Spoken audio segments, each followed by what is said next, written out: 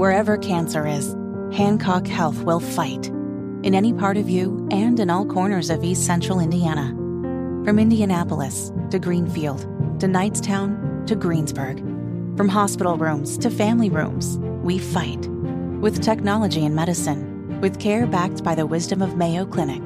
For you, for your family, and for your future in Decatur County. We fight cancer here. HancockHealth.org/cancer.